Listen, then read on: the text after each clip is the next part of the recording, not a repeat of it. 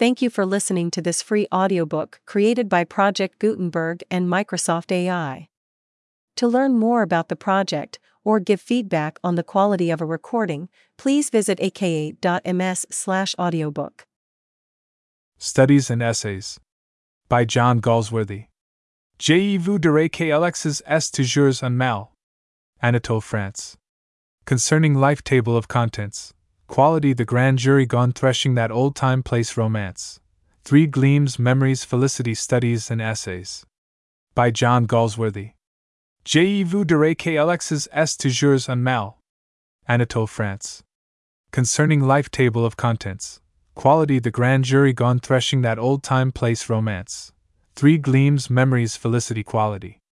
I knew him from the days of my extreme youth, because he made my father's boots, inhabiting with his elder brother 2 little shops let into one, in a small by-street now no more, but then most fashionably placed in the West End. That tenement had a certain quiet distinction. There was no sign upon its face that he made for any of the royal family, merely his own German name of Gessler Brothers, and in the window a few pairs of boots. I remember that it always troubled me to account for those unvarying boots in the window, for he made only what was ordered, reaching nothing down, and it seemed so inconceivable that what he made could ever have failed to fit. Had he bought them to put there? That, too, seemed inconceivable. He would never have tolerated in his house leather on which he had not worked himself. Besides, they were too beautiful, the pair of pumps, so inexpressibly slim, the patent leathers with cloth tops, making water come into one's mouth, the tall brown riding boots with marvelous sooty glow, as if, though new, they had been worn 100 years. Those pairs could only have been made by one who saw before him the soul of boot, so truly were they prototypes incarnating the very spirit of all footgear. These thoughts, of course, came to me later, though even when I was promoted to him, at the age of perhaps 14, some inkling haunted me of the dignity of himself and brother. For to make boots, such boots as he made, seemed to me then, and still seems to me, mysterious and wonderful. I remember well my shy remark, one day, while stretching out to him my youthful foot. "Isn't it awfully hard to do, Mr. Gessler?" And his answer, given with a sudden smile from out of the sardonic redness of his beard, "Ideas and art!" Himself, he was a little as if made from leather, with his yellow crinkly face, and crinkly reddish hair and beard, and neat folds slanting down his cheeks to the corners of his mouth, and his guttural and one-toned voice, for leather is a sardonic substance, and stiff and slow of purpose. And that was the character of his face, save that his eyes, which were grey-blue, had in them the simple gravity of one secretly possessed by the ideal. His elder brother was so very like him, though watery, paler in every way, with a great industry, that sometimes in early days I was not quite sure of him until the interview was over. Then I knew that it was he if the words, "I will ask my brother," had not been spoken, and that if they had, it was his elder brother. When one grew old and wild and ran up bills, one somehow never ran them up with Gessler Brothers. It would not have seemed becoming to go in there and stretch out one's foot to that blue iron spectacled glance, owing him for more than, say, 2 pairs, just the comfortable reassurance that one was still his client. For it was not possible to go to him very often. His boots lasted terribly, having something beyond the temporary, some, as it were, essence of boots stitched into them. One went in, not as into most shops, in the mood of, "Please serve me, and let me go," but restfully, as one enters a church, and sitting on the single wooden chair, waited, for there was never anybody there.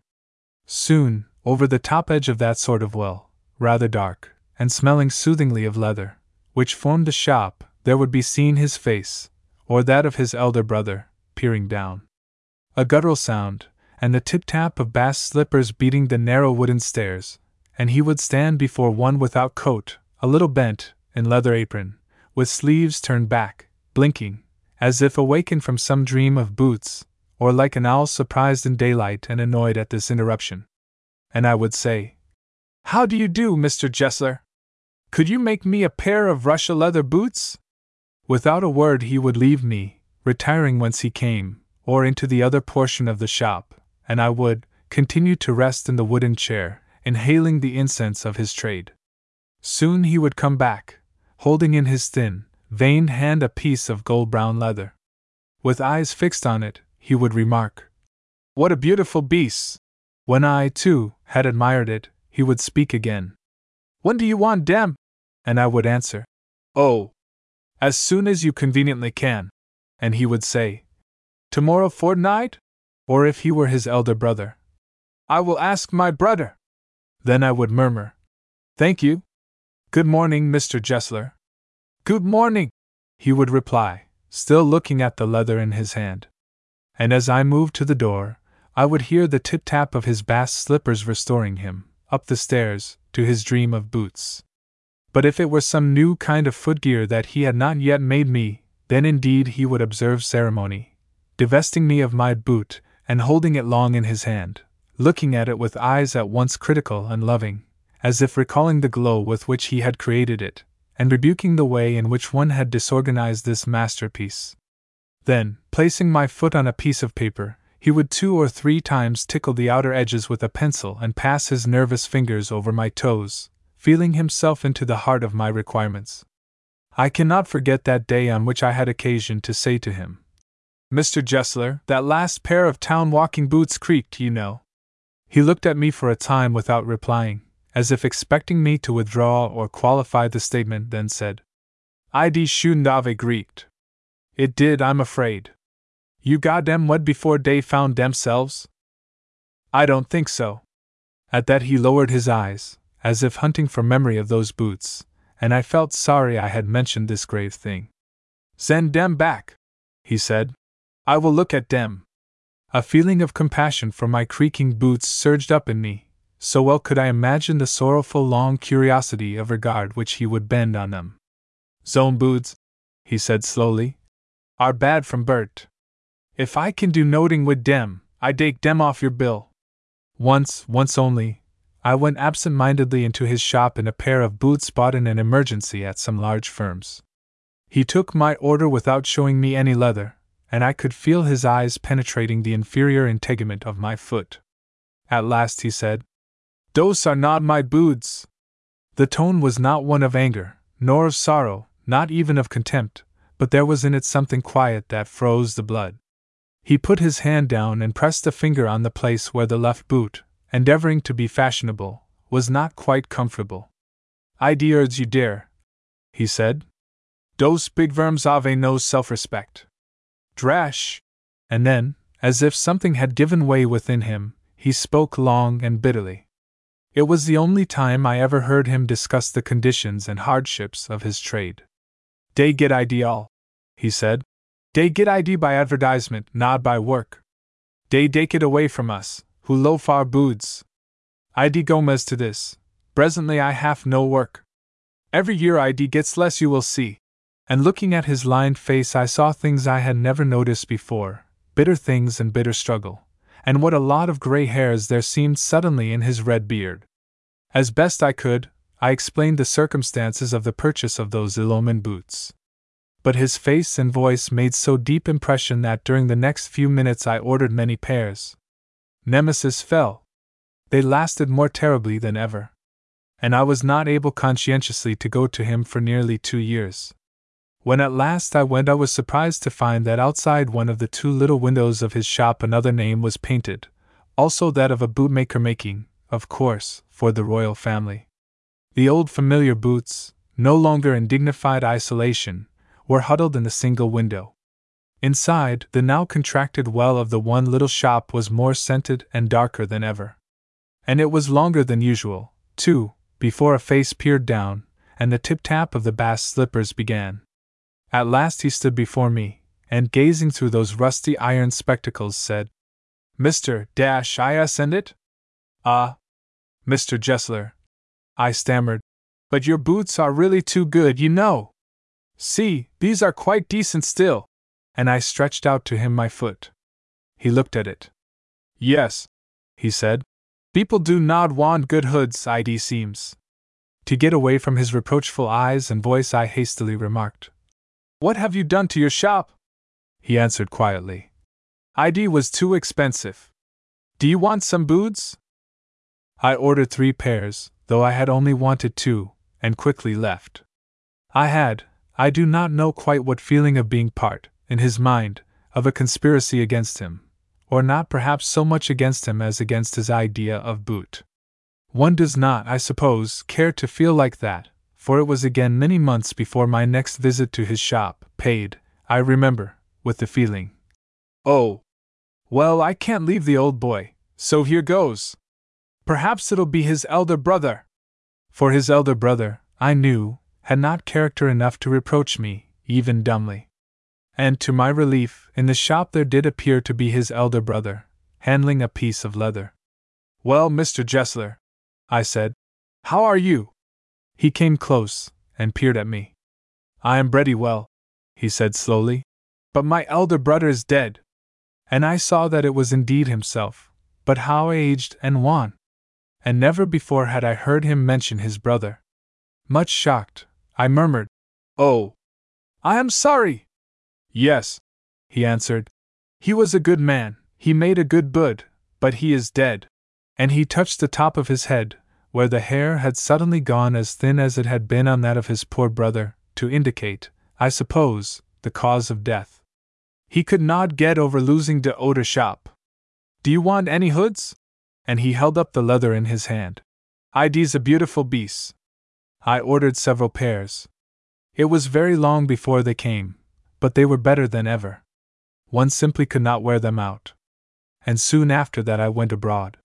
It was over a year before I was again in London. And the first shop I went to was my old friend's. I had left a man of 60. I came back to one of 75, pinched and worn and tremulous, who genuinely, this time, did not at first know me. "Oh, Mr. Gessler," I said, sick at heart, "how splendid your boots are! See, I've been wearing this pair nearly all the time I've been abroad, and they're not half worn out, are they?" He looked long at my boots, a pair of Russia leather, and his face seemed to regain steadiness.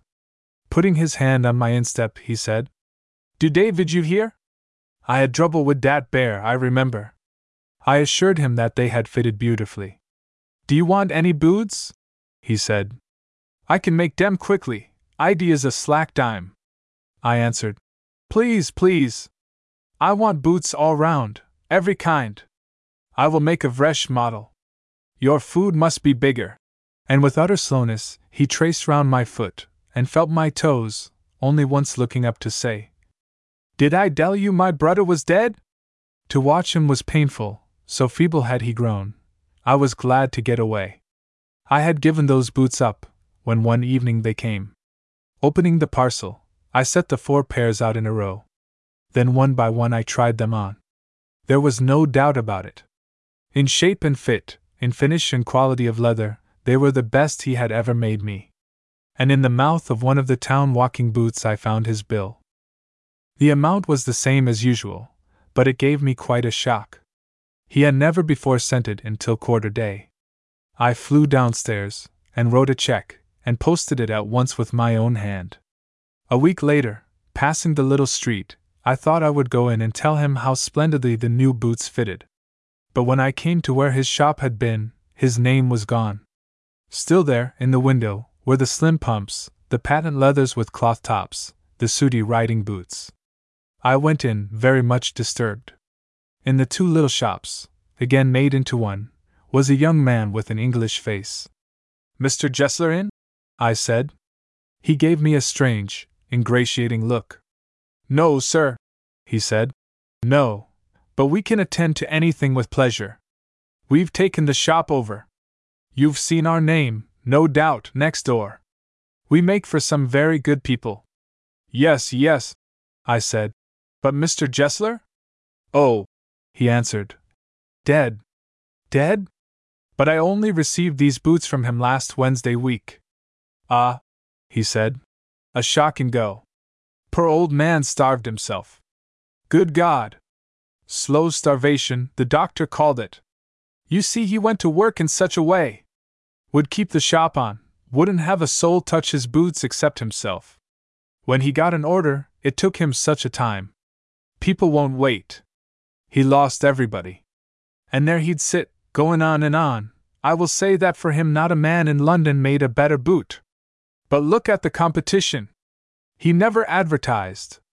Would have the best leather, too, and do it all himself. Well, there it is. What could you expect with his ideas? But starvation. That may be a bit flowery, as the sayin' is, but I know myself he was sittin' over his boots day and night, to the very last. You see, I used to watch him. Never gave himself time to eat, never had a penny in the house. All went in rent and leather. How he lived so long I don't know. He regular let his fire go out. He was a character. But he made good boots. Yes, I said, he made good boots. And I turned and went out quickly, for I did not want that youth to know that I could hardly see. 1911. The grand jury, in 2 panels and a frame, read that piece of paper, which summoned me to sit on the grand jury at the approaching sessions, lying in a scoop of the shore close to the great rollers of the sea, that span of eternal freedom, deprived just there of too great liberty by the word Atlantic. And I remember thinking, as I read, that in each breaking wave was some particle which had visited every shore in all the world, that in each sparkle of hot sunlight stealing that bright water up into the sky, was the microcosm of all change and of all unity. Panel I. In answer to that piece of paper, I presented myself at the proper place in due course and with a certain trepidation. What was it that I was about to do? For I had no experience of these things. And being too early, I walked a little to and fro, looking at all those my partners in this matter of the purification of society. Prosecutors, witnesses, officials, policemen, detectives, undetected, pressmen, barristers, loafers, clerks, cadgers, jurymen. And I remember having something of the feeling that one has when one looks into a sink without holding one's nose. There was such uneasy hurry, so strange a disenchanted look, a sort of spiritual dirt, about all that place, and there were faces.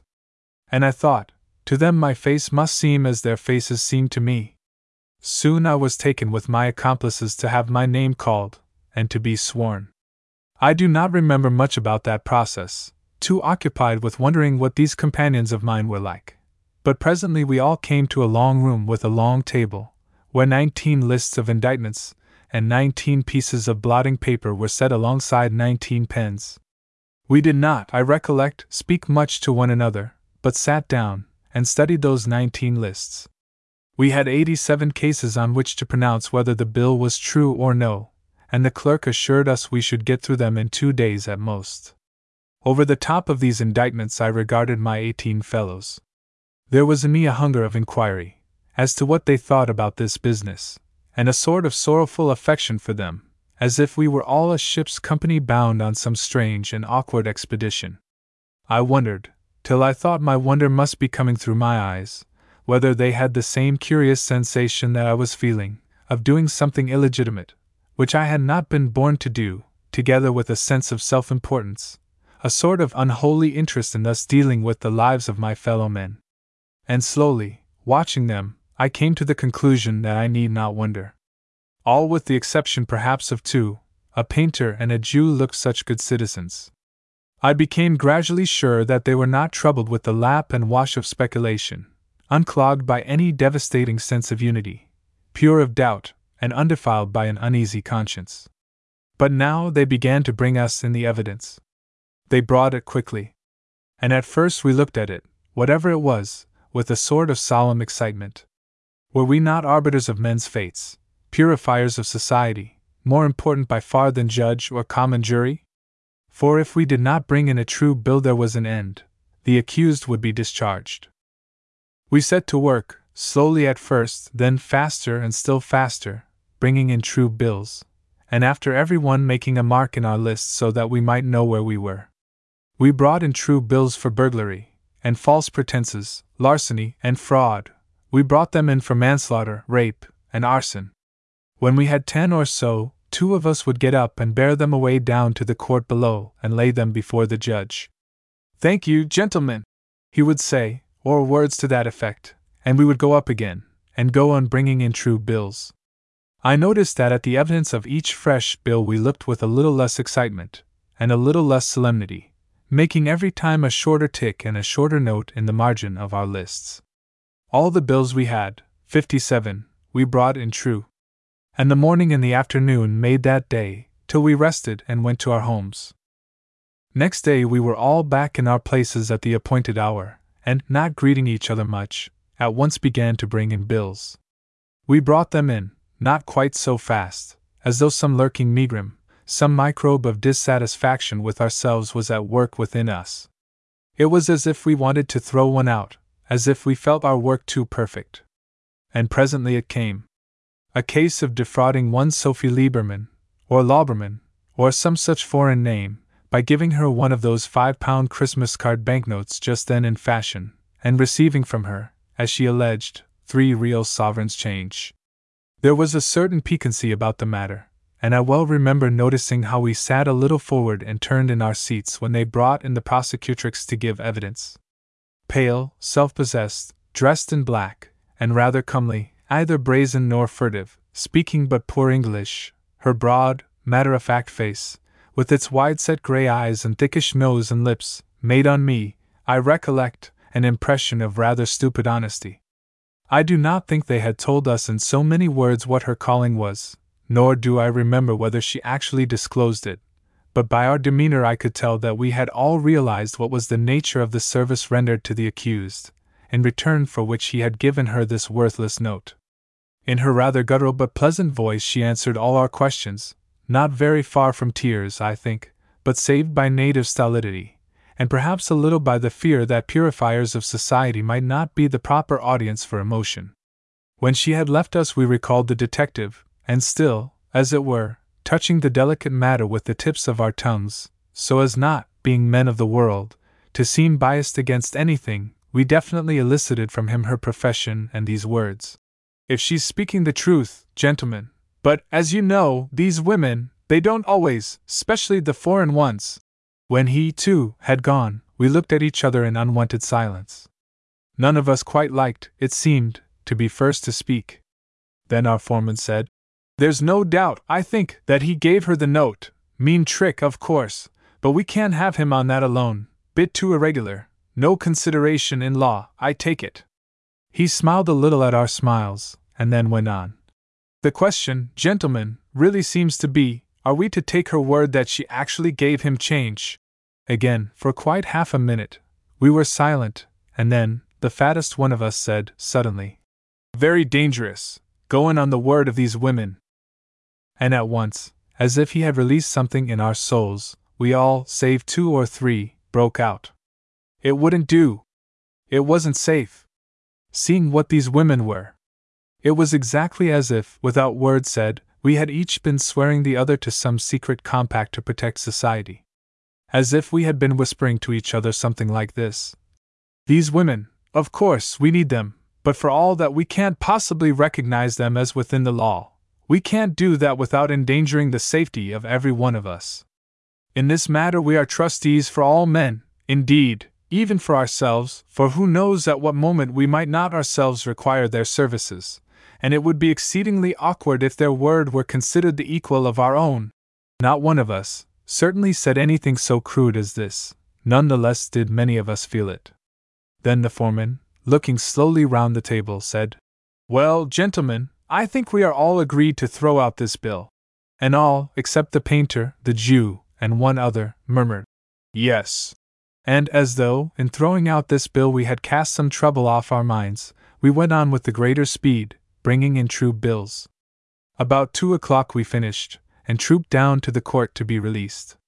On the stairway the Jew came close, and having examined me a little sharply with his velvety slits of eyes, as if to see that he was not making a mistake, said, "It's funny, we bring in 86 bills true, and one we throw out, and the one we throw out we know it to be true, and the dirtiest job of the whole lot. It's funny." "Yes," I answered him. "Our sense of respectability does seem excessive." But just then we reached the court, where, in his red robe and grey wig, with his clear-cut, handsome face, the judge seemed to shine and radiate, like sun through gloom. "I thank you, gentlemen," he said, in a voice courteous and a little mocking, as though he had somewhere seen us before. "I thank you for the way in which you have performed your duties. I have not the pleasure of assigning to you anything for your services except the privilege of going over a prison, where you will be able to see what sort of existence awaits many of those to whose cases you have devoted so much of your valuable time. You are released, gentlemen." Looking at each other a little hurriedly, and not taking too much farewell, for fear of having to meet again, we separated. I was, then, free of the injunction of that piece of paper reposing in my pocket. Yet its influence was still upon me. I did not hurry away, but lingered in the courts, fascinated by the notion that the fate of each prisoner had first passed through my hands. At last I made an effort, and went out into the corridor. There I passed a woman whose figure seemed familiar. She was sitting with her hands in her lap, looking straight before her, pale-faced and not uncomely, with thickish mouth and nose, the woman whose bill we had thrown out. Why was she sitting there? Had she not then realized that we had quashed her claim, or was she, like myself, kept here by mere attraction of the law? Following I know not what impulse, I said, "Your case was dismissed, wasn't it?"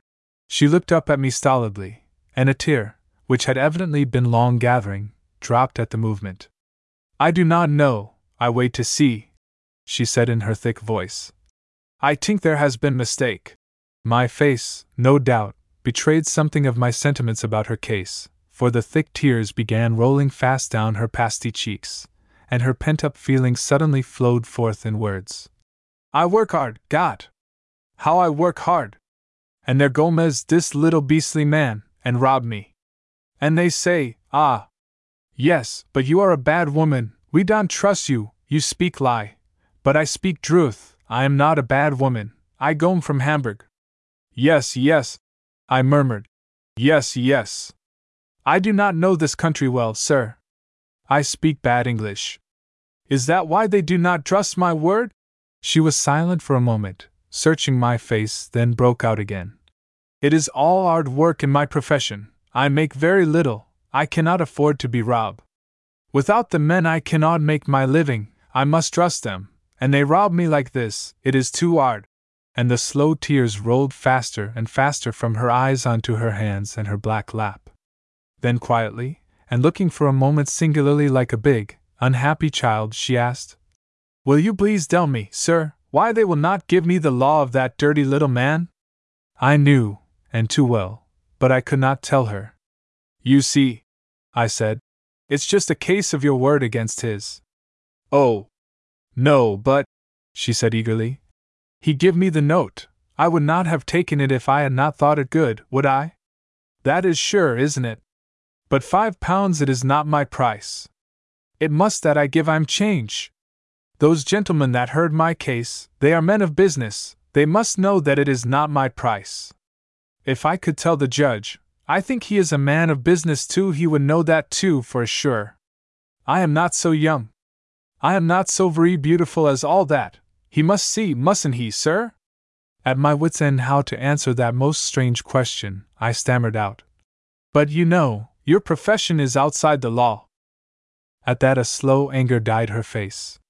She looked down, then, suddenly lifting one of her dirty, unloved hands, she laid it on her breast with the gesture of one bearing to me the truth in her heart.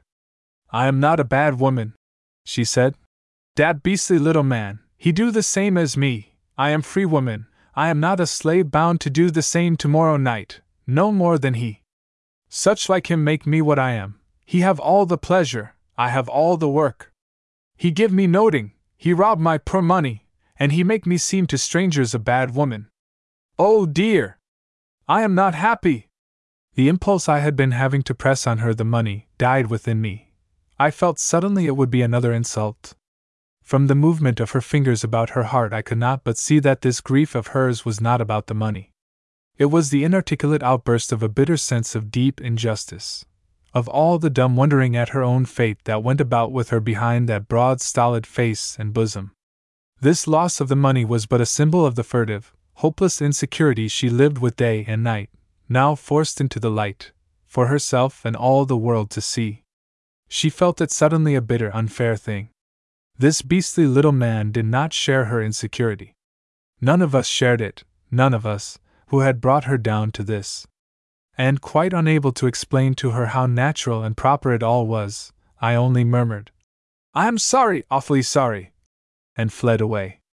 Panel 2. It was just a week later when, having for passport my grand jury summons, I presented myself at that prison where we had the privilege of seeing the existence to which we had assisted so many of the 86. "I'm afraid," I said to the guardian of the gate, "that I am rather late in availing myself, the others, no doubt?" "Not at all, sir," he said, smiling. "You're the first, and if you'll excuse me, I think you'll be the last. Will you wait in here while I send for the chief warder to take you over?" He showed me then to what he called the warder's library, an iron-barred room, more bare and brown than any I had seen since I left school. While I stood there waiting and staring out into the prison courtyard, there came, rolling and rumbling in, a black Maria. It drew up with a clatter, and I saw through the barred door the single prisoner, a young girl of perhaps 18, dressed in rusty black. She was resting her forehead against a bar and looking out, her quick, narrow dark eyes taking in her new surroundings with a sort of sharp, restless indifference, and her pale, thin-upped, oval face quite expressionless. Behind those bars she seemed to me for all the world like a little animal of the cat tribe being brought into her zoo. Me she did not see, but if she had I felt she would not shrink, only give me the same sharp, indifferent look she was giving all else. The policeman on the step behind had disappeared at once, and the driver now got down from his perch and coming round, began to gossip with her. I saw her slink her eyes and smile at him, and he smiled back, a large man, not unkindly. Then he returned to his horses, and she stayed as before, with her forehead against the bars, just staring out. Watching her like that, unseen, I seemed to be able to see right through that tight-lipped, lynx-eyed mask. I seemed to know that little creature through and through, as one knows anything that one surprises off its guard, sunk in its most private moods. I seemed to see her little restless, furtive, utterly unmoral soul, so stripped of all defense, as if she had taken it from her heart and handed it out to me. I saw that she was one of those whose hands slip as indifferently into others' pockets as into their own, incapable of fidelity, and incapable of trusting, quick as cats, and as devoid of application, ready to scratch, ready to purr, ready to scratch again, quick to change, and secretly as unchangeable as a little pebble. And I thought, here we are, taking her to the zoo, by no means for the first time, if demeanor be any guide, and we shall put her in a cage, and make her sew, and give her good books which she will not read, and she will sew, and walk up and down, until we let her out, then she will return to her old haunts, and at once go prowling and do exactly the same again, whatever it was, until we catch her and lock her up once more. And in this way we shall go on purifying society until she dies. And I thought, if indeed she had been created cat in body as well as in soul, we should not have treated her thus, but should have said, "Go on, little cat, you scratch us sometimes, you steal often, you are as sensual as the night. All this we cannot help. It is your nature. So are you made, we know you cannot change, you amuse us. Go on, little cat, would it not then be better, and less savory of humbug if we said the same to her whose cat soul has chanced into this human shape? For assuredly she will but pilfer, and scratch a little, and be mildly vicious, in her little life, and do no desperate harm, having but poor capacity for evil behind that petty, thin-upped mask. What is the good of all this padlock business for such as she? Are we not making mountains out of her molehills? Where is our sense of proportion, and our sense of humor? Why try to alter the make and shape of nature with our petty chisels? Or, if we must take care of her, to save ourselves, in the name of heaven let us do it in a better way than this. And suddenly I remembered that I was a grand juryman, a purifier of society, who had brought her bill in true, and that I might not think these thoughts unworthy of a good citizen, I turned my eyes away from her and took up my list of indictments. Yes, there she was, at least so I decided, number 42. Pilsen, Jenny, larceny, pocket-picking. And I turned my memory back to the evidence about her case, but I could not remember a single word. In the margin I had noted, incorrigible from a child up, bad surroundings, and a mad impulse came over me to go back to my window and call through the bars to her. Jenny Pilson! Jenny Pilson! It was I who bred you and surrounded you with evil. It was I who caught you for being what I made you. I brought your bill in true. I judged you, and I caged you. Jenny Pilson! Jenny Pilson! But just as I reached the window, the door of my waiting room was fortunately opened, and a voice said, "Now, sir, at your service." I sat again in that scoop of the shore by the long rolling seas, burying in the sand the piece of paper which had summoned me away to my grand jury, and the same thoughts came to me with the breaking of the waves that had come to me before, how, in every wave was a particle that had known the shore of every land, and in each sparkle of the hot sunlight stealing up that bright water into the sky, the microcosm of all change and of all unity. 1912. Gone. Not possible to conceive of rarer beauty than that which clung about the summer day 3 years ago when first we had the news of the poor herds. Loveliness was a net of golden filaments in which the world was caught. It was gravity itself, so tranquil, and it was a sort of intoxicating laughter. From the top field that we crossed to go down to their cottage, all the far sweep of those outstretched wings of beauty could be seen. Very wonderful was the poise of the sacred bird, that moved nowhere but in our hearts. The lime tree scent was just stealing out into air for some days already bereft of the scent of hay, and the sun was falling to his evening home behind our pines and beeches. It was no more than radiant warm. And, as we went, we wondered why we had not been told before that Mrs. Hurd was so very ill. It was foolish to wonder. These people do not speak of suffering till it is late. To speak, when it means what this meant, loss of wife and mother, was to flatter reality too much. To be healthy or die. That is their creed. To go on till they drop, then very soon pass away. What room for states between, on their poor wage, in their poor cottages? We crossed the mill stream in the hollow, to their white, thatched dwelling, silent, already awed, almost resentful of this so varying scheme of things. At the gateway Hurd himself was standing, just in from his work. For work in the country does not wait on illness, even death claims from its onlookers but a few hours, birth none at all, and it is as well, for what must be must, and in work alone man rests from grief. Sorrow and anxiety had made strange alteration already in Hurd's face. Through every crevice of the rough, stolid mask the spirit was peeping, a sort of quivering suppliant, that seemed to ask all the time, "Is it true?" A regular Katager's figure this of Hurd's, a laborer of these parts, strong, slow, but active, with just a touch of the untamed somewhere, about the swing and carriage of him, about the strong jaw, and wide thick-lipped mouth, just that something independent, which, in great variety, clings to the natives of these still remote, half-pagan valleys. By the moor. We all moved silently to the lee of the outer wall, so that our voices might not carry up to the sick woman lying there under the eaves, almost within hand reach. "Yes, sir." "No, sir." "Yes, ma'am." This, and the constant, unforgettable supplication of his eyes, was all that came from him, yet he seemed loath to let us go, as though he thought we had some mysterious power to help him, the magic, perhaps, of money, to those who have none.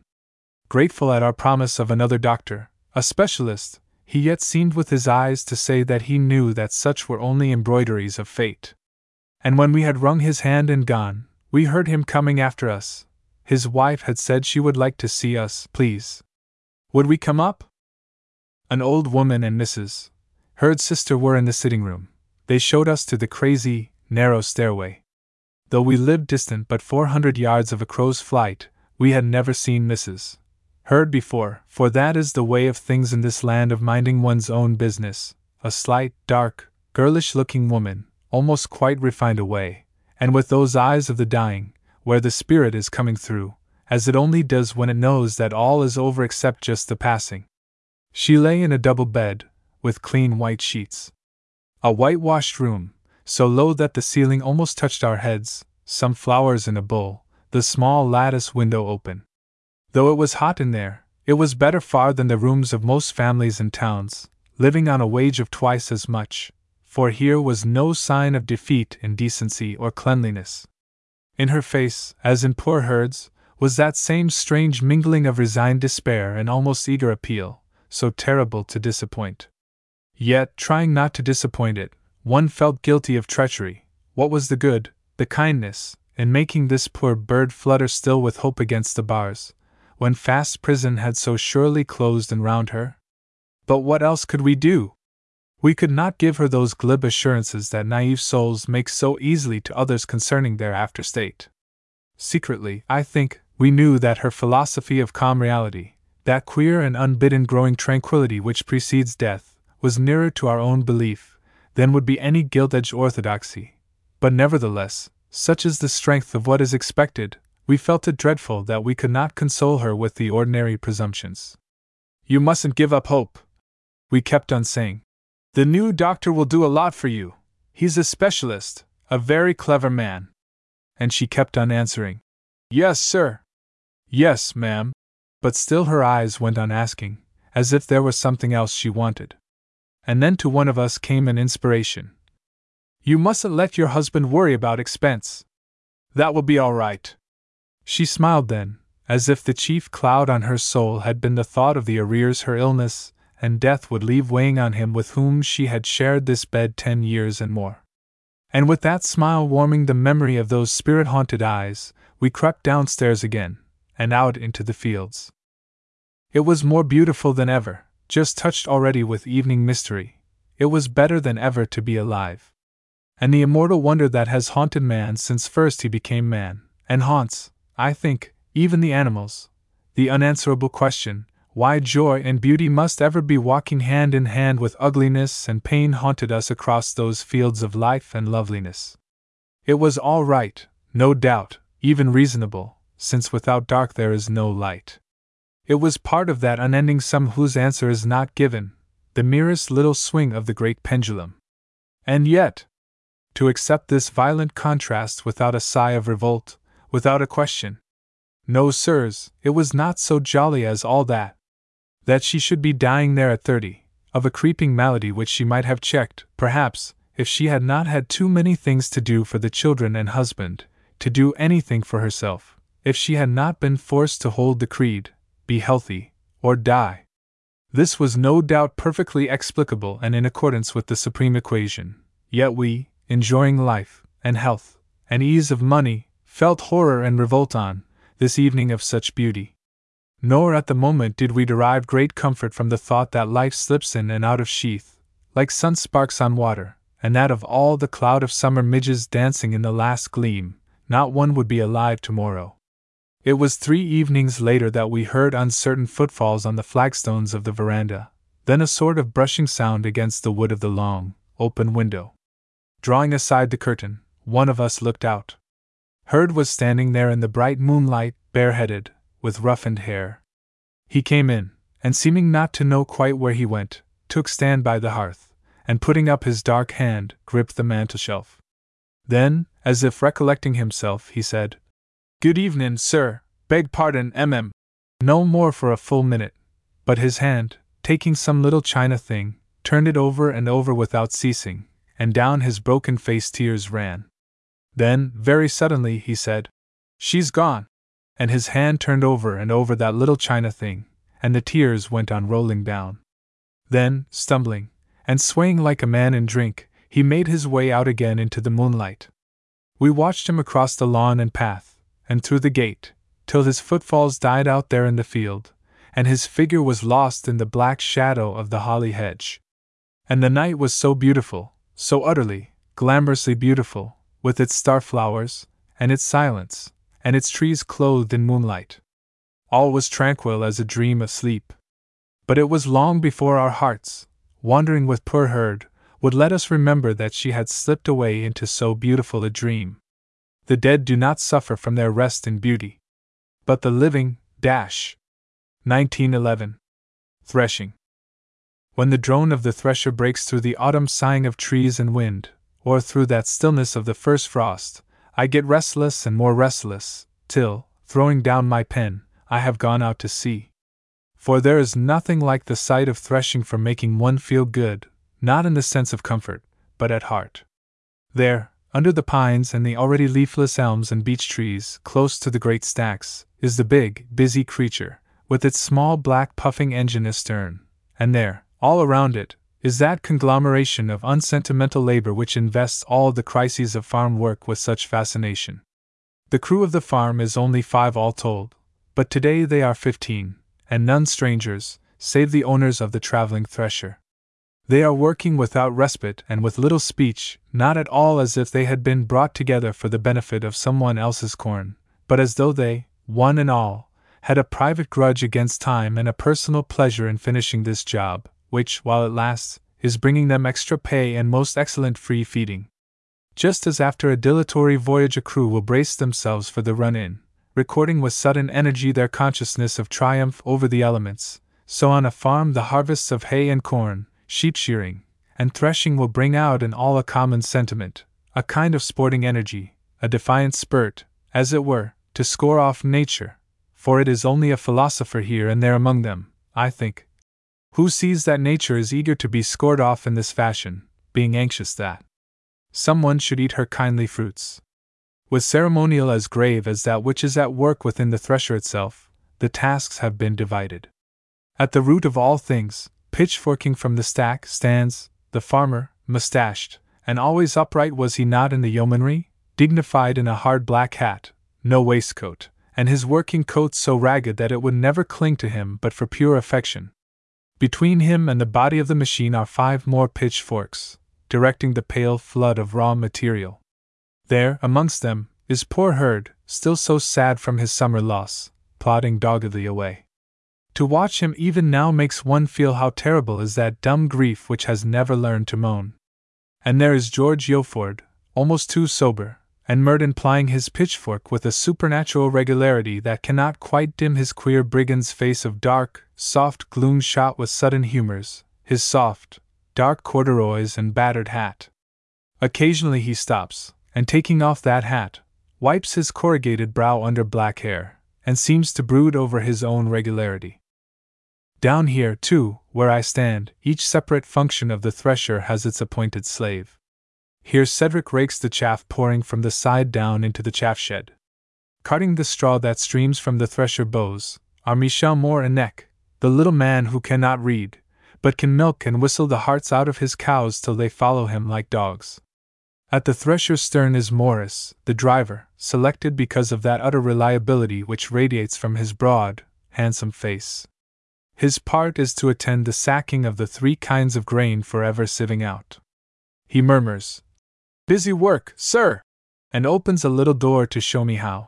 The machinery does it all, holding a sack between his knees and some string in his white teeth. Then away goes the sack, 4 bushels, 160 pounds of genuine seconds or seed, wheeled by Cedric on a little trolley thing, to where George the Gaul or Jim the early Saxon is waiting to bear it on his back up the stone steps into the corn chamber. It has been raining in the night. The ground is a churn of straw and mud, and the trees still drip. But now there is sunlight, a sweet air, and clear sky, wine-colored through the red, naked, beech twigs tipped with white untimely buds. Nothing can be more lovely than this late autumn day, so still, save for the droning of the thresher and the constant tinny chuckle of the gray, thin-headed guinea-fowl, driven by this business away from their usual haunts. And soon the feeling that I knew would come begins creeping over me, the sense of an extraordinary sanity in this never-ceasing harmonious labor pursued in the autumn air faintly perfumed with wood smoke, with the scent of chaff, and whiffs from that black puffing billy, the sense that there is nothing between this clean toil, not too hard but hard enough, and the clean consumption of its clean results. The sense that nobody except myself is in the least conscious of how sane it all is. The brains of these sane ones are all too busy with the real affairs of life, the disposition of their wages, anticipation of dinner, some girl, some junketing, some wager, the last rifle match, and more than all, with that pleasant rhythmic nothingness, companion of the busy swing and play of muscles, which of all states is secretly most akin to the deep unconsciousness of life itself. Thus to work in the free air for the good of all and the hurt of none, without worry or the breath of acrimony, surely no phase of human life so nears the life of the truly civilized community, the life of a hive of bees. Not one of these working so sanely, unless it be Morris, who will spend his Sunday afternoon on some high rock just watching sunlight and shadow drifting on the moors. Not one, I think, is distraught by perception of his own sanity, by knowledge of how near he is to harmony, not even by appreciation of the still radiance of this day, or its innumerable fine shades of color. It is all work, and no moody consciousness, all work, and will end in sleep. I leave them soon, and make my way up the stone steps to the corn chamber, where tranquility is crowned. In the whitewashed room the corn lies in drifts and ridges, 3 to 4 feet deep, all silvery dun, like some remote sand desert, lifeless beneath the moon. Here it lies, and into it, staggering under the sacks, George the Gaul and Jim the early Saxon tramp up to their knees, spill the sacks over their heads, and out again, and above where their feet have plunged the patient surface closes again, smooth. And as I stand there in the doorway, looking at that silvery corn drift, I think of the whole process, from seed sown to the last sieving into this tranquil resting place. I think of the slow, dogged plowman, with the crows above him on the wind, of the swing of the sower's arm, dark up against gray sky on the steep field.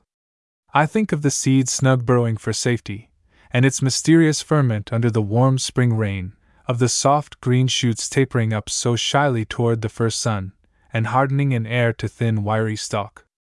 I think of the innumerable tiny beasts that have jangled in that pale forest, of the winged blue jewels of butterfly risen from it to hover on the wild rustling blades, of that continual music played there by the wind, of the chicory and poppy flowers that have been its light so loved, as it grew tawny and full of life, before the appointed date when it should return to its captivity.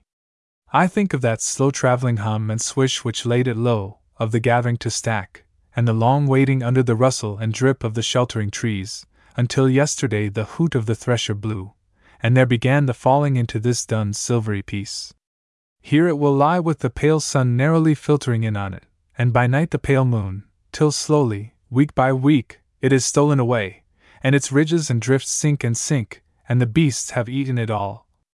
When the dusk is falling, I go out to them again. They have nearly finished now.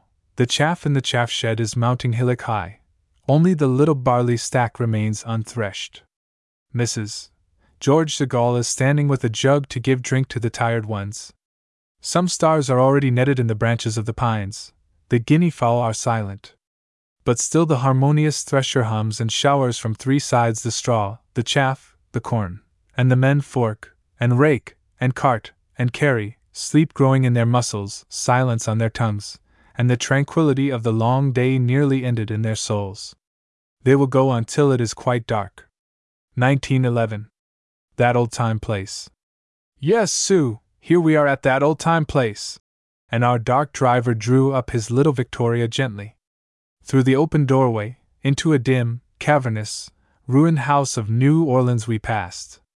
The mildew and dirt, the dark denuded dankness of that old hostel, rotting down with damp and time. And our guide, the tall, thin, gray-haired dame, who came forward with such native ease and moved before us, touching this fungused wall, that rusting stairway, and telling, as it were, no one in her soft, slow speech, things that any one could see, what a strange and fitting figure.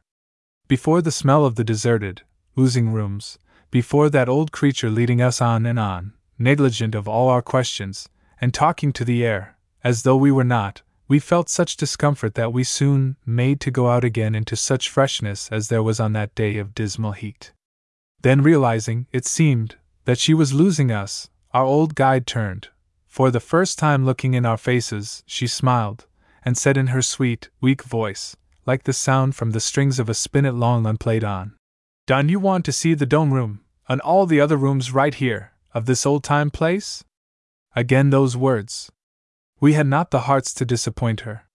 And as we followed on and on, along the moldering corridors and rooms where the black peeling papers hung like stalactites, the dominance of our senses gradually dropped from us, and with our souls we saw its soul, the soul of this old-time place, this mustering house of the Old South, bereft of all but ghosts and the great pigeons niched in the rotting gallery round a narrow courtyard open to the sky.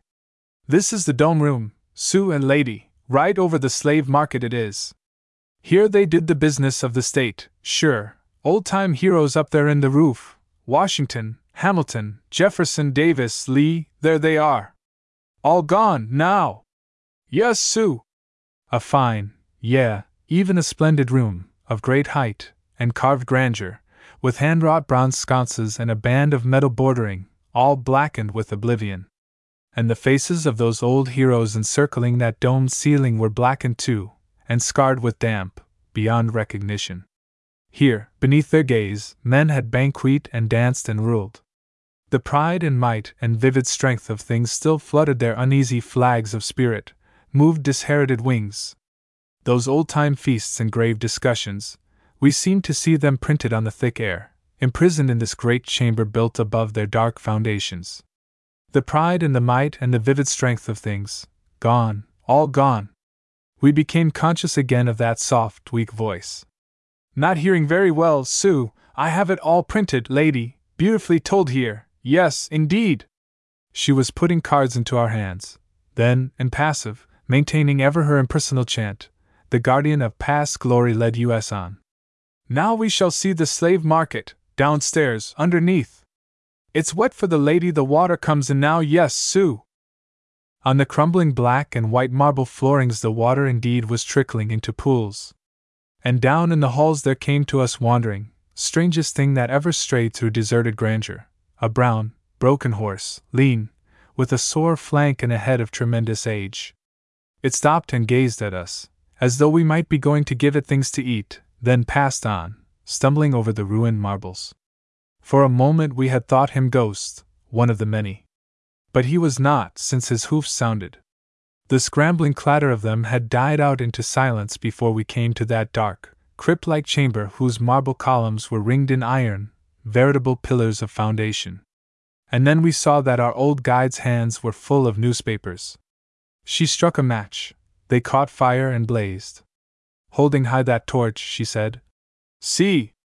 Up there's his name, above where he stood. The auctioneer. Oh yes, indeed! Here's where they sold them."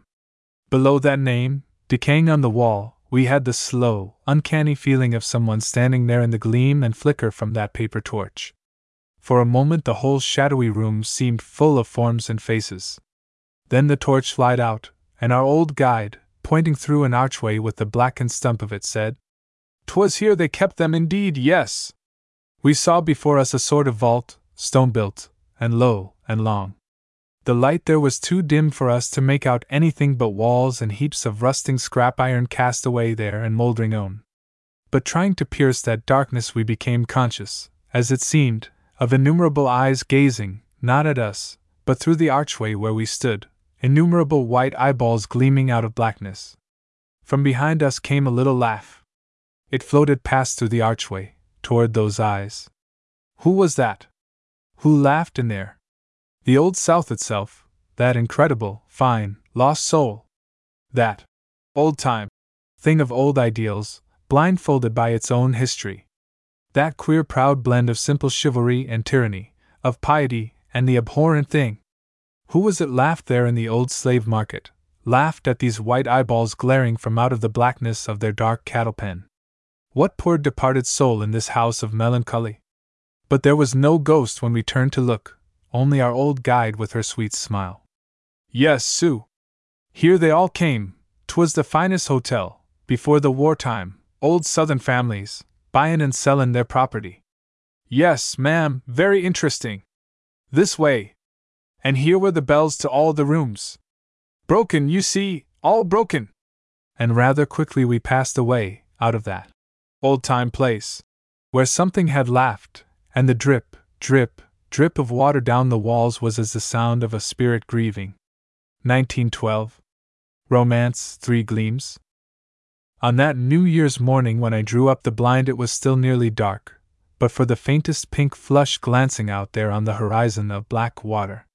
The far shore of the river's mouth was just soft dusk, and the dim trees below me were in perfect stillness. There was no lap of water. And then I saw her, drifting in on the tide, the little ship, passaging below me, a happy ghost. Like no thing of this world she came, ending her flight, with sail wings closing and her glowing lantern eyes. There was I know not what of stealthy joy about her thus creeping into the unexpected land. And I wished she would never pass, but go on gliding by down there forever with her dark ropes, and her bright lanterns, and her mysterious felicity, so that I might have forever in my heart the blessed feeling she brought me, coming like this out of that great mystery the sea. If only she need not change to solidity, but ever be this visitor from the unknown, this sacred bird, telling with her half-seen, trailing down plume, sails the story of uncharted wonder. If only I might go on trembling, as I was, with the rapture of all I did not know and could not see, yet felt pressing against me and touching my face with its lips. To think of her at anchor in cold light was like flinging to a door in the face of happiness. And just then she struck her bell. The faint silvery far-down sound fled away before her, and to every side, out into the utter hush, to discover echo. But nothing answered, as if fearing to break the spell of her coming, to brush with reality the dark sea dew from her sail wings. But within me, in response, there began the song of all unknown things, the song so tenuous, so ecstatic, that seems to sweep and quiver across such thin golden strings, and like an eager dream dies too soon. The song of the secret knowing wind that has peered through so great forests, and over such wild sea, blown on so many faces, and in the jungles of the grass the song of all that the wind has seen and felt. The song of lives that I should never live, of the loves that I should never love singling to me as though I should. And suddenly I felt that I could not bear my little ship of dreams to grow hard and gray, her bright lanterns drowned in the cold light, her dark ropes spidery and taut, her sea-wan sails all furled, and she no more enchanted, and turning away I let fall the curtain. 2. Then what happens to the moon? She, who, shy and veiled, slips out before dusk to take the air of heaven, wandering timidly among the columned clouds, and fugitive from the staring of the sun, she, who, when dusk has come, rules the sentient night with such chaste and icy spell, whither and how does she retreat? I came on her one morning. I surprised her. She was stealing into a dark wintry wood, and 5 little stars were chasing her. She was orange-hooded, a light o' love dismissed, unashamed and unfatigued, having taken all. And she was looking back with her almond eyes, across her dark ivory shoulder, at night where he still lay drowned in the sleep she had brought him. What a strange, slow, mocking look! So might Aphrodite herself have looked back at some weary lover, remembering the fire of his first embrace. Insatiate, smiling creature, slipping down to the rim of the world to her bath in the sweet waters of dawn, whence emerging, pure as a water lily, she would float in the cool sky till evening came again. And just then she saw me looking, and hid behind a holm oak tree, but I could still see the gleam of one shoulder, and her long narrow eyes pursuing me. I went up to the tree and parted its dark boughs to take her, but she had slipped behind another. I called to her to stand, if only for one moment. But she smiled and went slipping on, and I ran thrusting through the wet bushes, leaping the fallen trunks. The scent of rotting leaves disturbed by my feet leaped out into the darkness, and birds, surprised, fluttered away. And still I ran, she slipping ever further into the grove, and ever looking back at me. And I thought, but I will catch you yet, you nymph of perdition! The wood will soon be past, you will have no cover then. And from her eyes, and the scanty gleam of her flying limbs, I never looked away, not even when I stumbled or ran against tree trunks in my blind haste. And at every clearing I flew more furiously, thinking to seize all of her with my gaze before she could cross the glade. But ever she found some little low tree, some bush of birch ungrown, or the far top branches of the next grove to screen her flying body and preserve allurement. And all the time she was dipping to the rim of the world. And then I tripped, but as I rose, I saw that she had lingered for me. Her long sliding eyes were full, it seemed to me, of pity, as if she would have liked for me to have enjoyed the sight of her. I stood still, breathless, thinking that at last she would consent, but flinging back, up into the air, one dark ivory arm, she sighed and vanished. And the breath of her sigh stirred all the birch tree twigs just colored with the dawn. Long I stood in that thicket gazing at the spot where she had leapt from me over the edge of the world, my heart quivering. 3. We embarked on the estuary steamer that winter morning just as daylight came full. The sun was on the wing scattering little white clouds, as an eagle might scatter doves. They scurried up before him with their broken feathers tipped and tinged with gold. In the air was a touch of frost, and a smoky mist drift clung here and there above the reeds, blurring the shores of the lagoon so that we seemed to be steaming across boundless water, till some clump of trees would fling its top out of the fog, then fall back into whiteness. And then, in that thick vapor, rounding I suppose some curve, we came suddenly into we knew not what. All white and moving it was, as if the mist were crazed, murmuring, too, with a sort of restless beating. We seemed to be passing through a ghost, the ghost of all the life that had sprung from this water and its shores. We seemed to have left reality, to be traveling through live wonder. And the fantastic thought sprang into my mind, I have died. This is the voyage of my soul in the wild.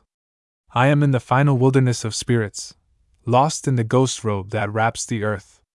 There seemed in all this white murmuration to be millions of tiny hands stretching out to me, millions of whispering voices, of wistful eyes.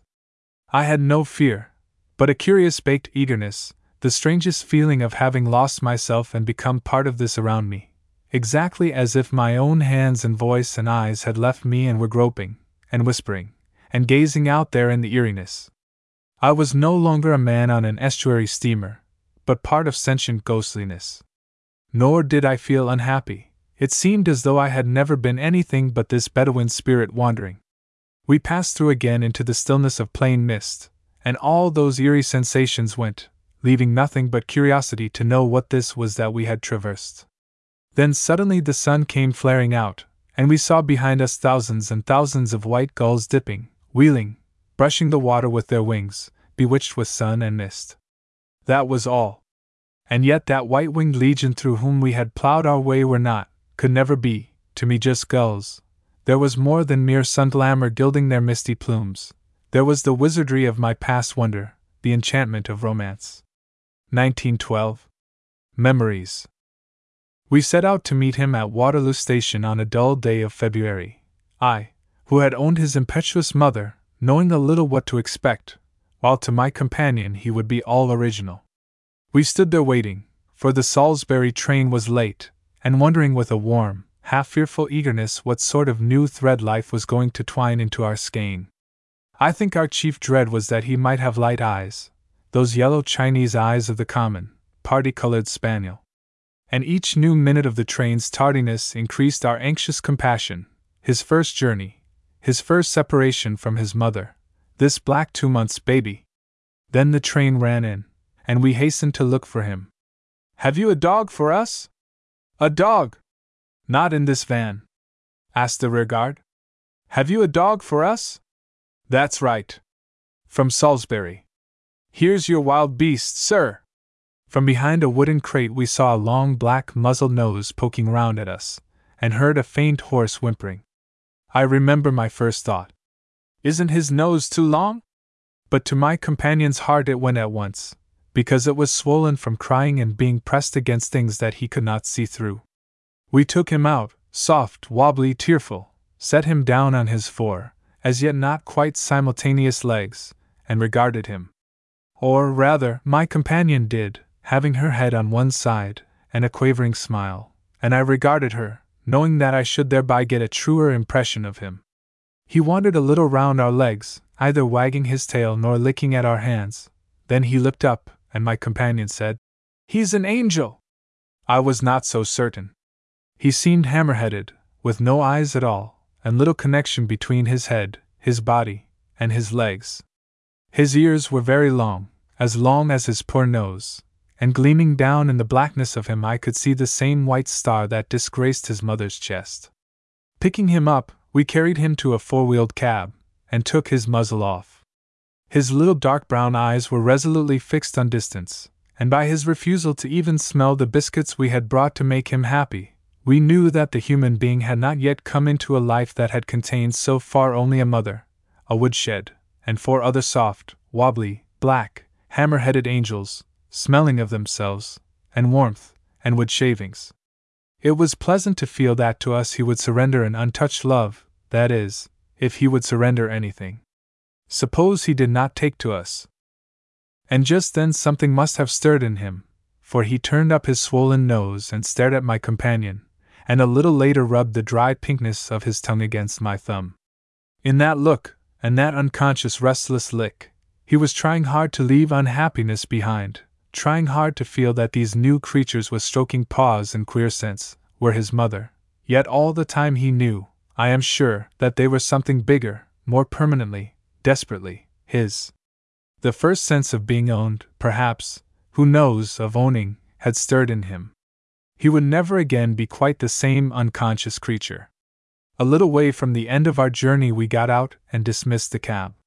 He could not too soon know the scents and pavements of this London where the chief of his life must pass. I can see now his first bumble down that wide backwater of a street, how continually and suddenly he sat down to make sure of his own legs, how continually he lost our heels.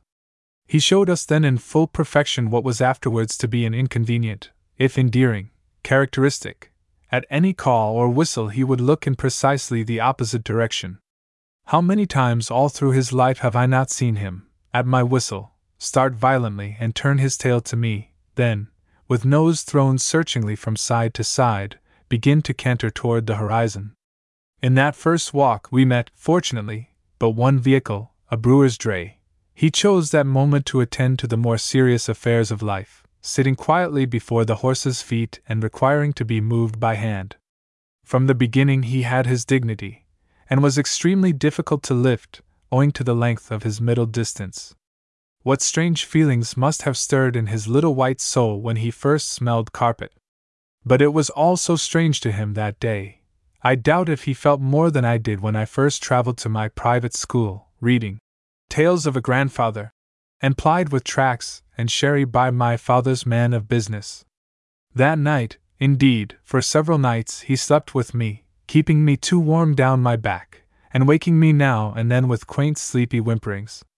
Indeed, all through his life he flew a good deal in his sleep, fighting dogs and seeing ghosts, running after rabbits and thrown sticks, and to the last one never quite knew whether or no to rouse him when his 4 black feet began to jerk and quiver. His dreams were like our dreams, both good and bad, happy sometimes, sometimes tragic to weeping point. He ceased to sleep with me the day we discovered that he was a perfect little colony, whose settlers were of an active species which I have never seen again. After that he had many beds, for circumstance ordained that his life should be nomadic, and it is to this I trace that philosophic indifference to place or property, which marked him out from most of his own kind. He learned early that for a black dog with long silky ears, a feathered tail, and head of great dignity, there was no home whatsoever, away from those creatures with special sense, who took liberties with his name, and alone of all created things were privileged to smack him with a slipper. He would sleep anywhere, so long as it was in their room, or so close outside it as to make no matter, for it was with him a principle that what he did not smell did not exist. I would I could hear again those long rubber-lipped snufflings of recognition underneath the door, with which each morning he would regale and reassure a spirit that grew with age more and more nervous and delicate about this matter of propinquity. For he was a dog of fixed ideas, things stamped on his mind were indelible, as, for example, his duty toward cats, for whom he had really a perverse affection, which had led to that first disastrous moment of his life, when he was brought up, poor bewildered puppy, from a brief excursion to the kitchen, with one eye closed and his cheek torn. He bore to his grave that jagged scratch across the eye. It was in dread of a repetition of this tragedy that he was instructed at the word, cats, to rush forward with a special tororoing, which he never used toward any other form of creature. To the end he cherished a hope that he would reach the cat, but never did, and if he had, we knew he would only have stood and wagged his tail. But I well remember once, when he returned, important, from some such sally, how dreadfully my companion startled a cat-loving friend by murmuring in her most honeyed voice, "Well, my darling, have you been killing pussies in the garden?" His eye and nose were impeccable in their sense of form. Indeed, he was very English in that matter. People must be just so, things smell properly, and affairs go on in the one right way. He could tolerate neither creatures in ragged clothes, nor children on their hands and knees, nor postmen, because, with their bags, they swelled up on one side, and carried lanterns on their stomachs. He would never let the harmless creatures pass without religious barks. Naturally a believer in authority and routine, and distrusting spiritual adventure, he yet had curious fads that seemed to have nested in him, quite outside of all principle.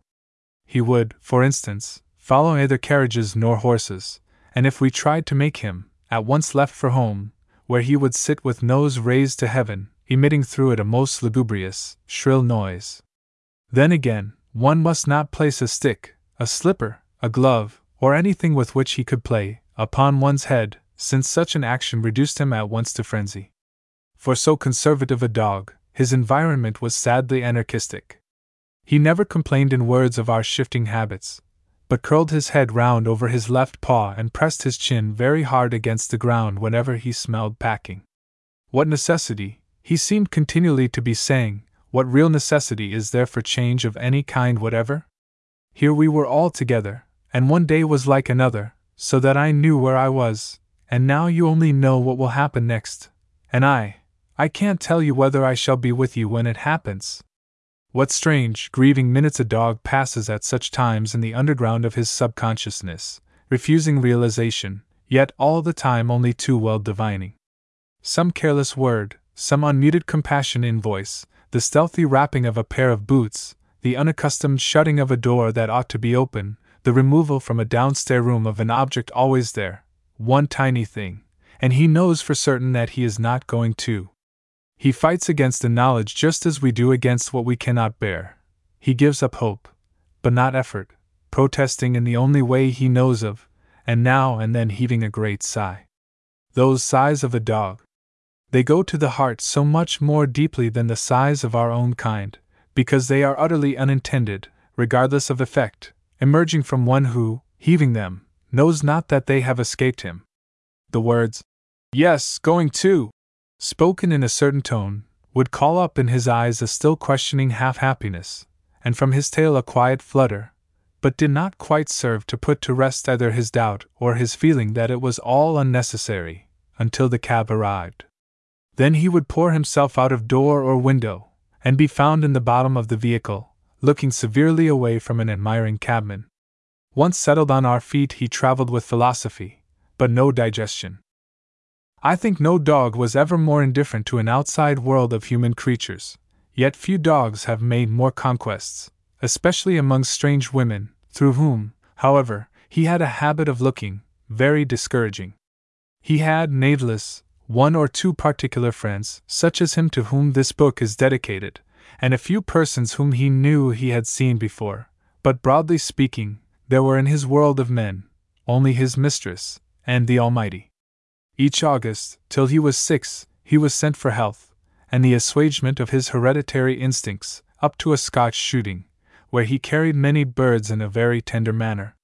Once he was compelled by fate to remain there nearly a year, and we went up ourselves to fetch him home. Down the long avenue toward the keeper's cottage we walked. It was high autumn. There had been frost already, for the ground was fine with red and yellow leaves, and presently we saw himself coming, professionally questing among those leaves, and preceding his dear keeper with the businesslike self-containment of a sportsman, not too fat, glossy as a raven's wing, swinging his ears and sporran like a little Highlander. We approached him silently. Suddenly his nose went up from its imagined trail, and he came rushing at our legs. From him, as a garment drops from a man, dropped all his strange soberness. He became in a single instant one fluttering eagerness. He leaped from life to life in one bound, without hesitation, without regret. Not one sigh, not one look back, not the faintest token of gratitude or regret at leaving those good people who had tended him for a whole year, buttered oat cake for him, allowed him to choose each night exactly where he would sleep. No, he just marched out beside us, as close as ever he could get, drawing us on in spirit, and not even attending to the scents, until the lodge gates were passed. It was strictly in accordance with the perversity of things, and something in the nature of calamity that he had not been ours 1 year, when there came over me a dreadful but overmastering aversion from killing those birds and creatures of which he was so fond as soon as they were dead. And so I never knew him as a sportsman, for during that first year he was only an unbroken puppy, tied to my waist for fear of accidents, and carefully pulling me off every shot. They tell me he developed a lovely nose and perfect mouth, large enough to hold gingerly the biggest hare. I well believe it, remembering the qualities of his mother, whose character, however, in stability he far surpassed. But, as he grew every year more devoted to dead grouse and birds and rabbits, I liked them more and more alive. It was the only real breach between us, and we kept it out of sight. Ah! Well, it is consoling to reflect that I should infallibly have ruined his sporting qualities, lacking that peculiar habit of meaning what one says, so necessary to keep dogs virtuous. But surely to have had him with me, quivering and alert, with his solemn, eager face, would have given a new joy to those crisp mornings when the hope of wings coming to the gun makes poignant in the sportsman as nothing else will, an almost sensual love of nature, a fierce delight in the soft glow of leaves, in the white birch stems and tracery of sparse twigs against blue sky, in the sense of sap and grass and gum and heather flowers. Stivers the hair of him with keenness for interpreting each sound, and fills the very fern or moss he kneels on, the very trunk he leans against, with strange vibration. Slowly fate prepares for each of us the religion that lies coiled in our most secret nerves. With such we cannot trifle, we do not even try. But how shall a man grudge any one sensations he has so keenly felt? Let such as have never known those curious delights uphold the hand of horror. For me there can be no such luxury. If I could, I would still perhaps be knowing them. But when once the joy of life in those winged and furry things has knocked at the very portals of one's spirit, the thought that by pressing a little iron twig one will rive that joy out of their vitals is too hard to bear. Call it aestheticism, squeamishness, namby-pamby sentimentalism, what you will, it is stronger than oneself. Yes, after one had once watched with an eye that did not merely see the thirsty gaping of a slowly dying bird, or a rabbit dragging a broken leg to a hole where he would lie for hours thinking of the fern to which he should never more come forth. After that, there was always the following little matter of arithmetic, given that all those who had been shooting were good fair shots, which, heaven knew, they never were, they yet missed one at least in 4, and did not miss it very much, so that, if 75 things were slain, there were also 25 that had been fired at, and of those 25, 12.5 had gotten it, somewhere in their bodies, and would, likely, die at their great leisure. This was the sum that brought about the only cleavage in our lives, and so, as he grew older, and trying to part from each other we no longer could, he ceased going to Scotland. But after that I often felt, and especially when we heard guns, how the best and most secret instincts of him were being stifled. But what was to be done? In that which was left of a clay pigeon he would take not the faintest interest, the scent of it was paltry. Yet always, even in his most cosset and idle days, he managed to preserve the grave preoccupation of one professionally concerned with retrieving things that smell, and consoled himself with pastimes such as cricket, which he played in a manner highly specialized, following the ball up the moment it left the bowler's hand, and sometimes retrieving it before it reached the batsman. When remonstrated with, he would consider a little, hanging out a pink tongue and looking rather too eagerly at the ball, then canter slowly out to a sort of forward short leg. Why he always chose that particular position it is difficult to say. Possibly he could lurk there better than anywhere else, the batsman's eye not being on him, and the bowler's not too much. As a fieldsman he was perfect, but for an occasional belief that he was not merely short leg, but slip, point, mid-off, and wicket keep, and perhaps a tendency to make the ball a little ube. But he worked tremendously, watching every movement, for he knew the game thoroughly, and seldom delayed it more than 3 minutes when he secured the ball. And if that ball were really lost, then indeed he took over the proceedings with an intensity and quiet vigor that destroyed many shrubs, and the solemn satisfaction which comes from being in the very center of the stage. But his most passionate delight was swimming in anything except the sea, for which, with its unpleasant noise and habit of tasting salt, he had little affection. I see him now, cleaving the Serpentine, with his air of the world well lost, striving to reach my stick before it had touched water. Being only a large spaniel, too small for mere heroism, he saved no lives in the water but his own, and that, on one occasion, before our very eyes, from a dark trout stream, which was trying to wash him down into a black hole among the boulders. The call of the wild spring running, whatever it is, that besets men and dogs, seldom attained full mastery over him, but one could often see it struggling against his devotion to the scent of us, and watching that dumb contest, I have time and again wondered how far this civilization of ours was justifiably imposed on him.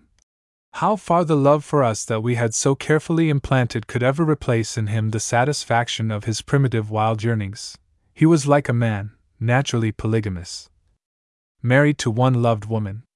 It was surely not for nothing that Rover is dog's most common name, and would be ours, but for our too tenacious fear of losing something, to admit, even to ourselves, that we are hankering. There was a man who said, strange that two such queerly opposite qualities as courage and hypocrisy are the leading characteristics of the Anglo-Saxon.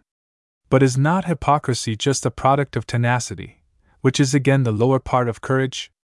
Is not hypocrisy but an active sense of property in one's good name, the clutching close of respectability at any price, the feeling that one must not part, even at the cost of truth, with what he has sweated so to gain?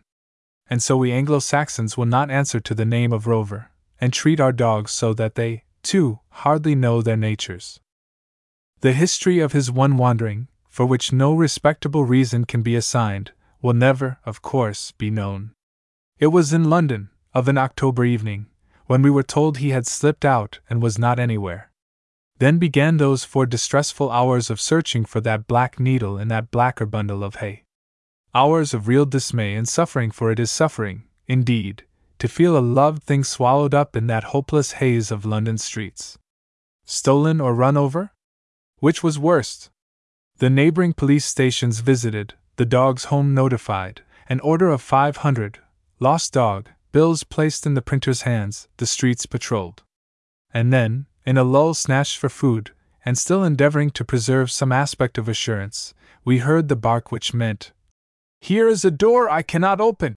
We hurried forth, and there he was on the top doorstep, busy, unashamed, giving no explanations, asking for his supper, and very shortly after him came his 500 lost dog bills. Long I sat looking at him that night after my companion had gone up, thinking of the evening, some years before, when there followed as that shadow of a spaniel who had been lost for 11 days. And my heart turned over within me. But he was asleep, for he knew not remorse. Ah! And there was that other time, when it was reported to me, returning home at night, that he had gone out to find me, and I went forth again, disturbed, and whistling his special call to the empty fields. Suddenly out of the darkness I heard a rushing, and he came furiously dashing against my heels from he alone knew where he had been lurking, and saying to himself, "I will not go until he comes." I could not scold, there was something too lyrical in the return of that lonely, rushing piece of blackness through the blacker night. After all, the vagary was but a variation in his practice when one was away at bedtime, of passionately scratching up his bed in protest, till it resembled nothing, for, in spite of his long and solemn face and the silkiness of his ears, there was much in him yet of the cave bear. He dug graves on the smallest provocations, in which he never buried anything. He was not a clever dog, and guiltless of all tricks. Nor was he ever shown. We did not even dream of subjecting him to this indignity.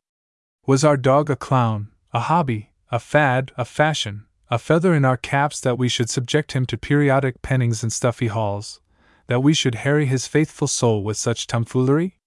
He never even heard us talk about his lineage, deplore the length of his nose, or call him clever-looking. We should have been ashamed to let him smell about us the tar-brush of a sense of property, to let him think we looked on him as an asset to earn us pelf or glory. We wished that there should be between us the spirit that was between the sheep-dog and that farmer, who, when asked his dog's age, touched the old creature's head, and answered thus: "Teresa, his daughter, was born in November, and this one in August." That sheep-dog had seen 18 years when the great white day came for him, and his spirit passed away up, to cling with the wood smoke round the dark rafters of the kitchen where he had lain so vast a time beside his master's boots. No, no! If a man does not soon pass beyond the thought, "By what shall this dog profit me?" into the large state of simple gladness to be with dog, he shall never know the very essence of that companionship which depends not on the points of dog, but on some strange and subtle mingling of mute spirits. For it is by muteness that a dog becomes for one so utterly beyond value.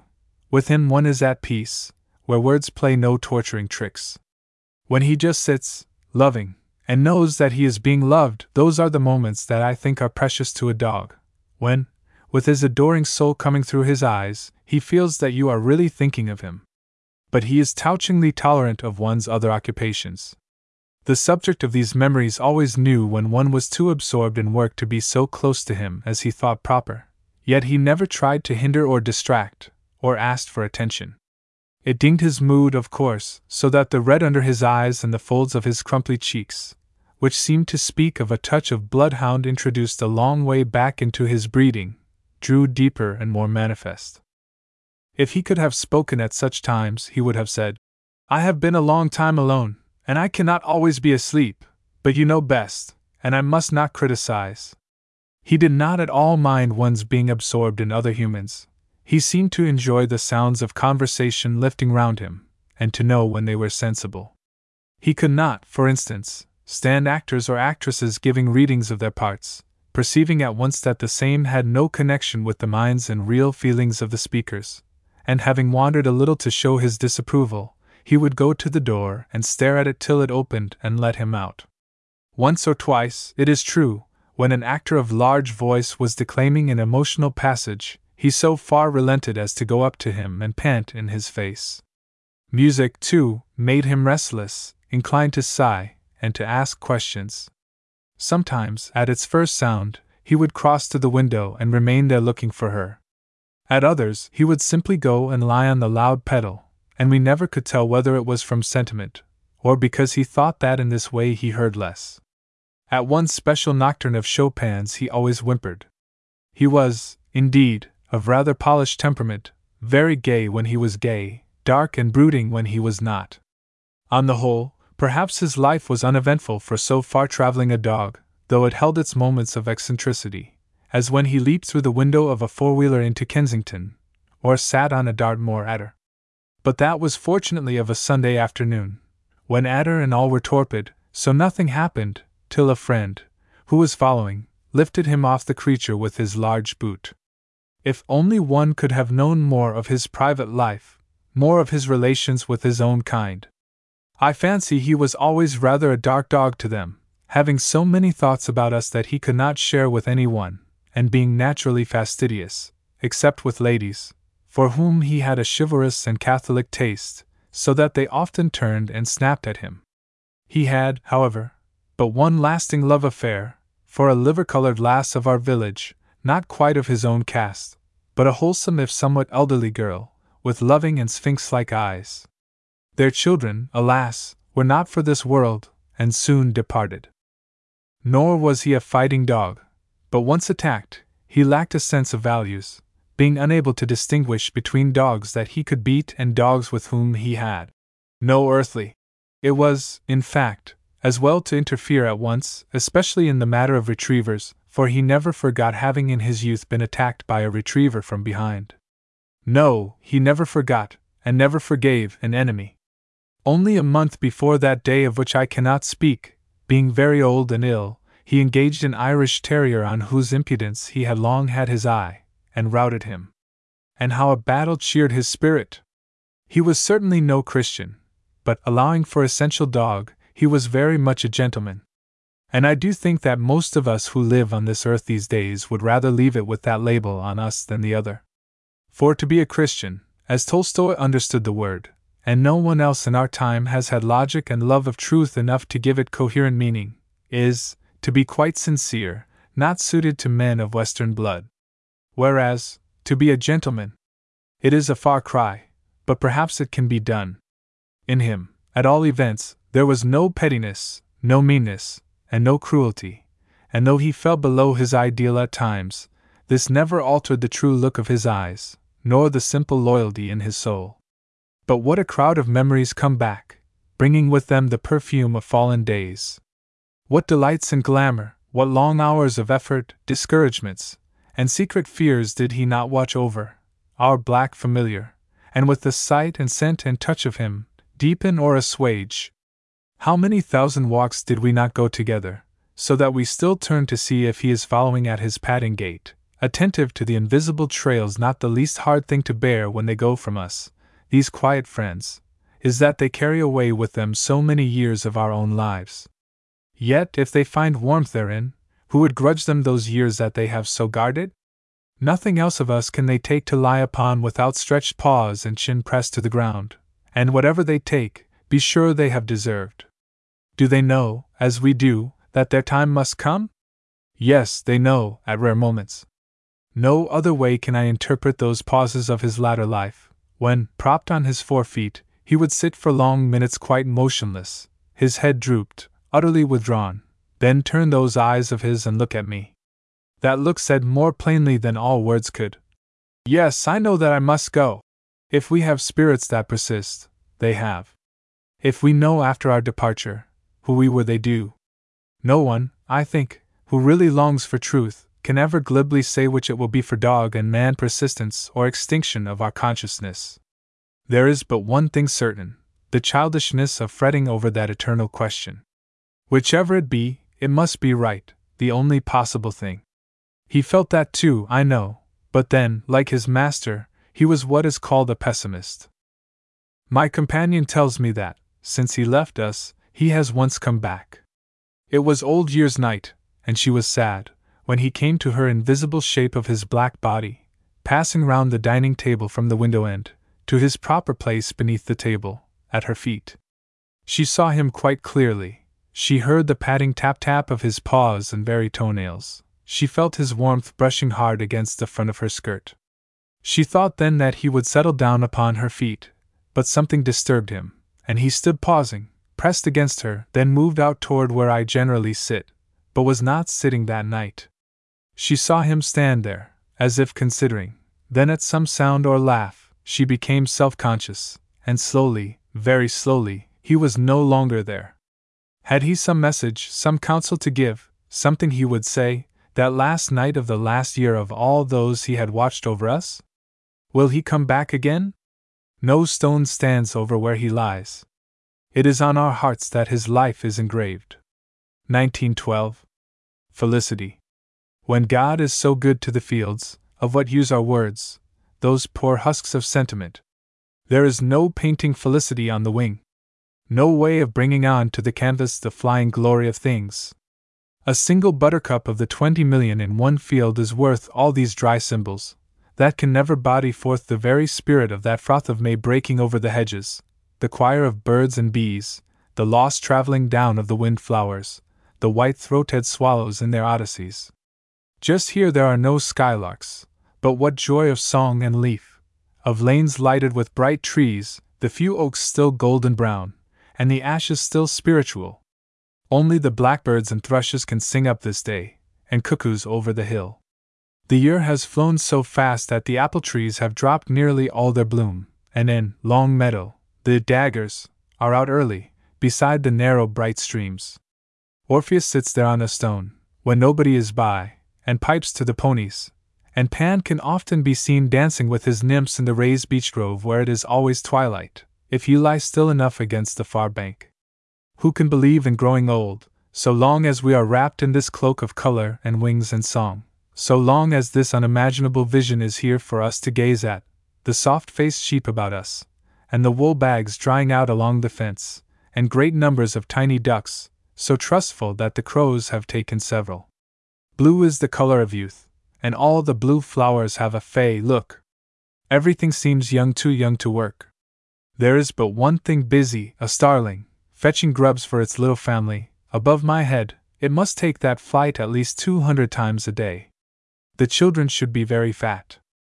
When the sky is so happy, and the flowers so luminous, it does not seem possible that the bright angels of this day shall pass into dark night, that slowly these wings shall close, and the cuckoo prays himself to sleep, mad midges dance in the evening, the grass shiver with dew, wind die, and no birds sing. Yet so it is. Day has gone, the song and glamour and swoop of wings. Slowly has passed the daily miracle. It is night. But Felicity has not withdrawn. She has but changed her robe for silence, velvet, and the pearl fan of the moon. Everything is sleeping, save only a single star, and the pansies. Why they should be more wakeful than the other flowers, I do not know. The expressions of their faces, if one bends down into the dusk, are sweeter and more cunning than ever. They have some compact, no doubt, in hand. What a number of voices have given up the ghost to this night of but one voice, the murmur of the stream out there in darkness. With what religion all has been done! Not one buttercup open, the yew trees already with shadows flung down. No moths are abroad yet, it is too early in the year for nightjars, and the owls are quiet. But who shall say that in this silence, in this hovering wan light, in this air bereft of wings, and of all sense save freshness, there is less of the ineffable, less of that before which words are dumb. It is strange how this tranquility of night, that seems so final, is inhabited, if one keeps still enough. A lamb is bleating out there on the dim moor, a bird somewhere, a little one, about 3 fields away, makes the sweetest kind of chirping. Some cows are still cropping. There is a scent, too, underneath the freshness sweetbriar, I think, and our Dutch honeysuckle. Nothing else could so delicately twine itself with air. And even in this darkness the roses have color, more beautiful perhaps than ever. If color be, as they say, but the effect of light on various fiber, one may think of it as a tune, the song of thanksgiving that each form puts forth, to sun and moon and stars and fire. These moon-colored roses are singing a most quiet song. I see all of a sudden that there are many more stars beside that one so red and watchful. The flown kite is there with its 7 pale worlds. It has adventured very high and far tonight with a company of others remoter still. This serenity of night! What could seem less likely evermore to move, and change again today? Surely now the world has found its long sleep, and the pearly glimmer from the moon will last, and the precious silence never again yield to clamor, the great bloom of this mystery never more pale out into gold. And yet it is not so. The nightly miracle has passed. It is dawn. Faint light has come. I am waiting for the first sound. The sky as yet is like nothing but grey paper, with the shadows of wild geese passing. The trees are phantoms. And then it comes, that first call of a bird, startled at discovering day. Just one call, and now, here, there, on all the trees, the sudden answers swelling, of that most sweet and careless choir. Was irresponsibility ever so divine as this, of birds waking? Then, saffron into the sky, and once more silence. What is it birds do after the first chorale? Think of their sins and business? Or just sleep again? The trees are fast dropping unreality, and the cuckoos begin calling. Color is burning up in the flowers already, the dew smells of them. The miracle is ended, for the starling has begun its job, and the sun is fretting those dark, busy wings with gold. Full day has come again. But the face of it is a little strange, it is not like yesterday. Queer to think, no day is like to a day that's past, and no night like a night that's coming. Why, then, fear death, which is but night? Why care, if next day have different face and spirit? The sun has lighted Buttercup Field now, the wind touches the lime tree. Something passes over me away up there. It is Felicity on her wings. 1912.